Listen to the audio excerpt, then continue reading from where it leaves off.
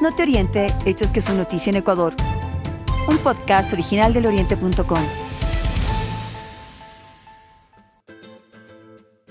La canasta básica familiar cerró 2022 en $763.44, el costo más alto desde que INEC tiene registros. En un año subió 43,79, siendo Cuenca la ciudad más cara y Santo Domingo la más barata. Asimismo, la tasa de inflación cerró el año en 3,74%, la más alta de la última década. Entre los productos que más subieron, la arveja tierna ocupa el primer lugar, seguida de la naranja, el plátano verde y el limón.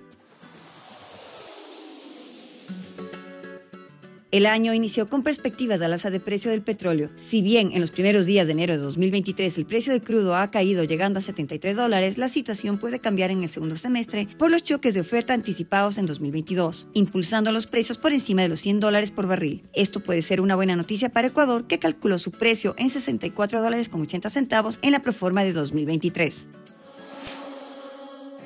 La red de mujeres amazónicas, conformada por mujeres de Orellana, Napo, Sucumbío, Zamora Chinchipe, Pastaza y Morona Santiago, presentó a Guillermo Lasso su propuesta de reformar la ley orgánica para la planificación de la circunscripción territorial amazónica en cuanto a asignación de recursos para la prevención de la violencia contra mujeres en las provincias amazónicas.